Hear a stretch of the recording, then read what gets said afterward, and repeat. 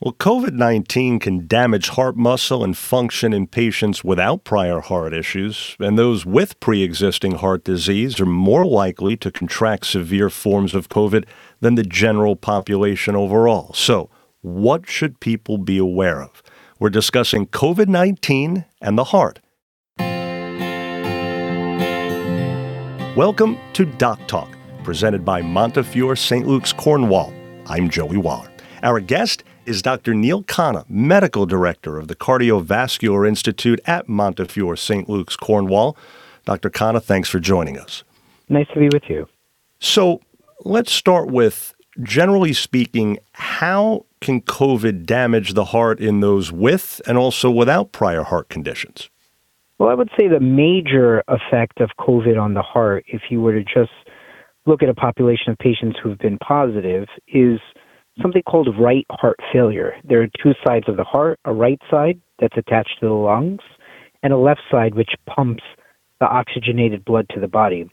In people who have severe lung disease that progresses to something called ARDS, which is basically an end stage of inflammation, it can put so much pressure on the part of the heart that is connected to the lungs called the right heart, that often that right heart can dilate, meaning get bigger, and it can function less effectively, causing problems with heart rhythms and blood pressure, and causing something called pulmonary hypertension, where people can feel lasting effects of shortness of breath and generalized fatigue.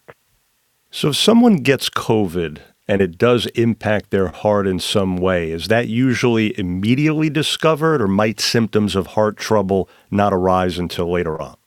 I think this is the major difference between people who have pre-existing conditions and those who don't. And people who don't have pre-existing heart conditions that they know of or that are there, often it takes a while for them to feel their cardiac symptoms.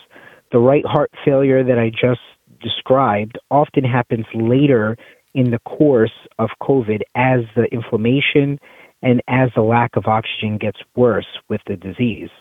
In people with pre-existing heart conditions who have known plaque in their arteries or who have a history of heart failure or coronary disease requiring stenting or bypass surgery, those patients often present with cardiac complaints because the active infection sets off a whole cascade of events that may lead to a blood clot formation or may lead to one of their plaque or stent forming a clot in there, and they may present with chest pain and a heart attack. Those patients often we've seen in this COVID pandemic for the last year and a half or 2 years, that often people who present with chest pain and a heart attack and some respiratory symptoms, often they're also COVID positive at the same time. We believe that probably they got the infection, got COVID-19, their lungs became inflamed, and that set off a cascade that later caused their heart issue, either a worsening of their heart failure or perhaps a heart attack if they had plaque already there. So other than the chest pain that you mentioned, which certainly would get anyone's attention to say the least, what are a couple of other symptoms that could mean COVID is affecting the heart adversely? I would say the second most common symptom that we see is shortness of breath. Obviously, this is a little more complicated because COVID causes shortness of breath, extreme shortness of breath in cases.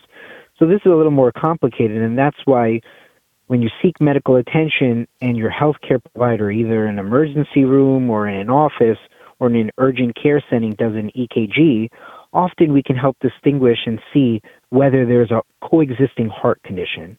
There's also very sensitive blood work called troponins, which are basically heart enzymes that are leaked into the blood when there's heart damage that's done.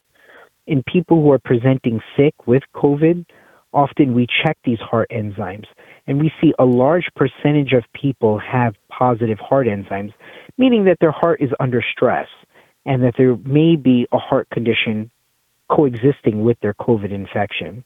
The third most common symptom that we often see is palpitations, meaning people feel their heart racing at times when they don't expect it to race. They may feel skipped heartbeats.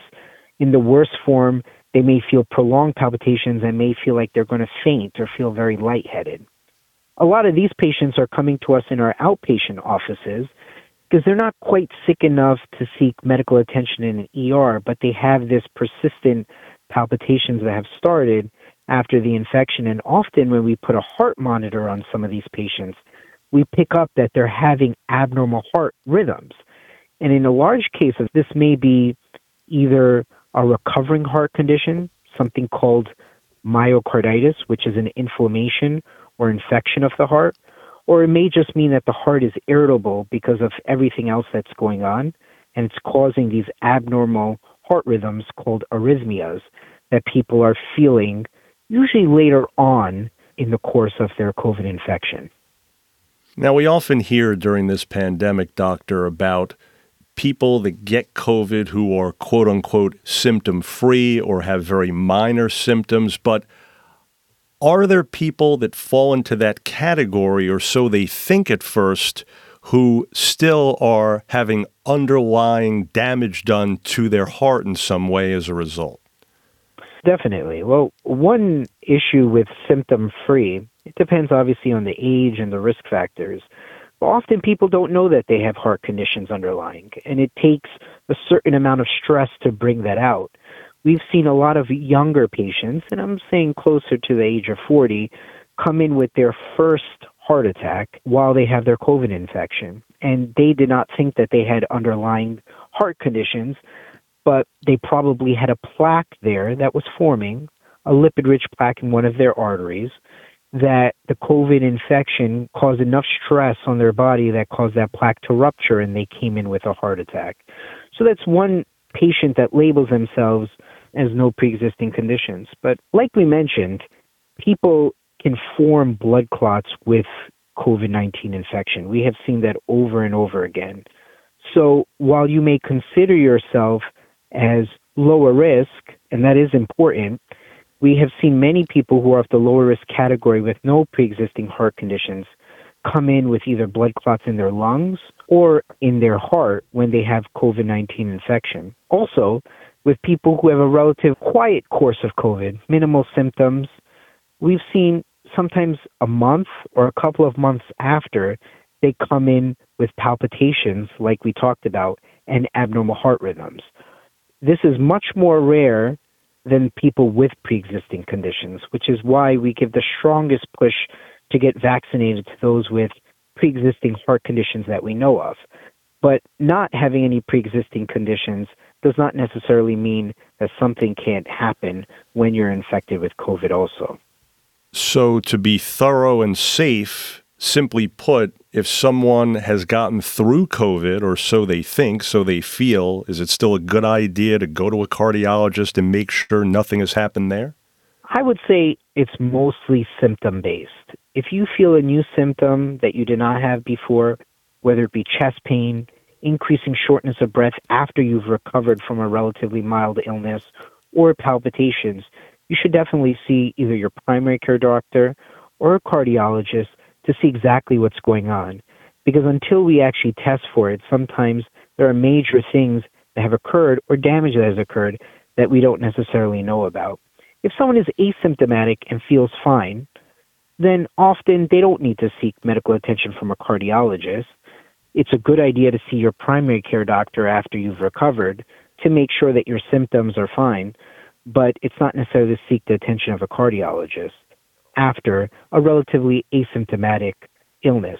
One thing we are seeing is that younger people who engage in competitive activities, sports, even college students, high school students who engage in competitive sports where they really push themselves, often schools and agencies are sending them to cardiologists to make sure, even after a relatively asymptomatic illness with COVID, that there isn't a heart condition that has arisen from this, primarily because this segment of population is pushing themselves to an extreme that most people don't.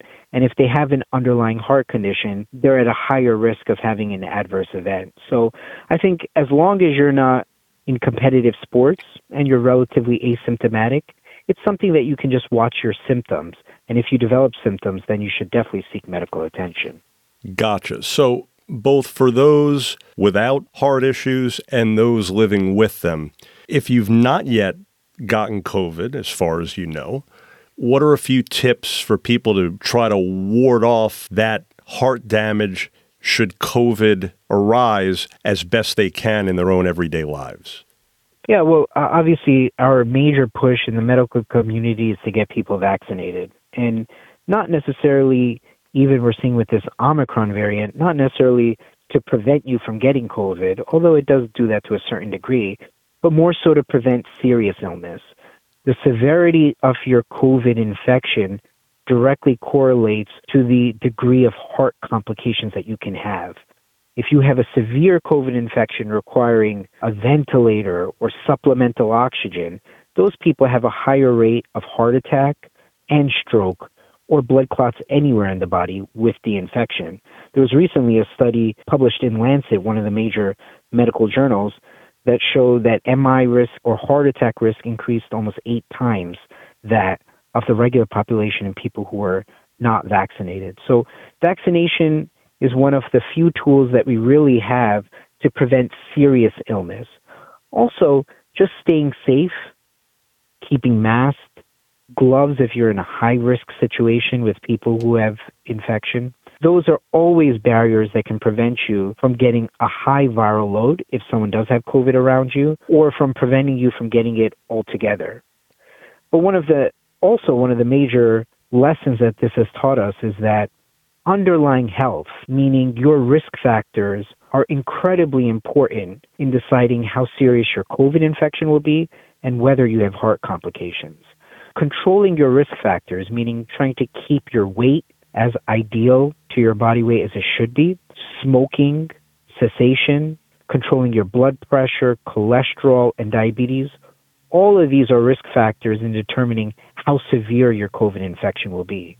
One thing we have definitely seen is that people who have less risk factors and who are healthier and not obese have less severe cardiac complications and also less severe COVID-19 infection. And then in closing, especially since the pandemic, generally speaking, how often, doctor, would you say a heart exam is needed, both, again, for those with and without heart disease? Generally speaking, often we recommend that people have an EKG done every year once they're over the age of 40. And some people recommend 50, just to see and make sure that there aren't any changes. This has shifted over time where some primary care doctors don't do it, some do. The primary goal is to be that if anyone has a strong family history or they have underlying risk factors like high blood pressure, obesity, hyperlipidemia, high lipids, high cholesterol, or diabetes, that they seek medical attention, and often they should see a cardiologist to make sure that they don't have underlying heart conditions that are brewing that could become a factor later in their life, or if they get an infection like COVID. Well, we often hear the old term matter of the heart, and the impact of COVID can certainly be just that, as we've been discussing. Dr. Neil Khanna, Medical Director of the Cardiovascular Institute at Montefiore St. Luke's, Cornwall, has been with us. Dr. Khanna, thanks again. Thank you so much. And for more information about the Cardiovascular Institute, we invite you to visit MontefioreSLC.org. That's MontefioreSLC.org. And please remember to subscribe, rate, and review this podcast and all the other Montefiore St. Luke's Cornwall podcasts. I'm Joey Waller.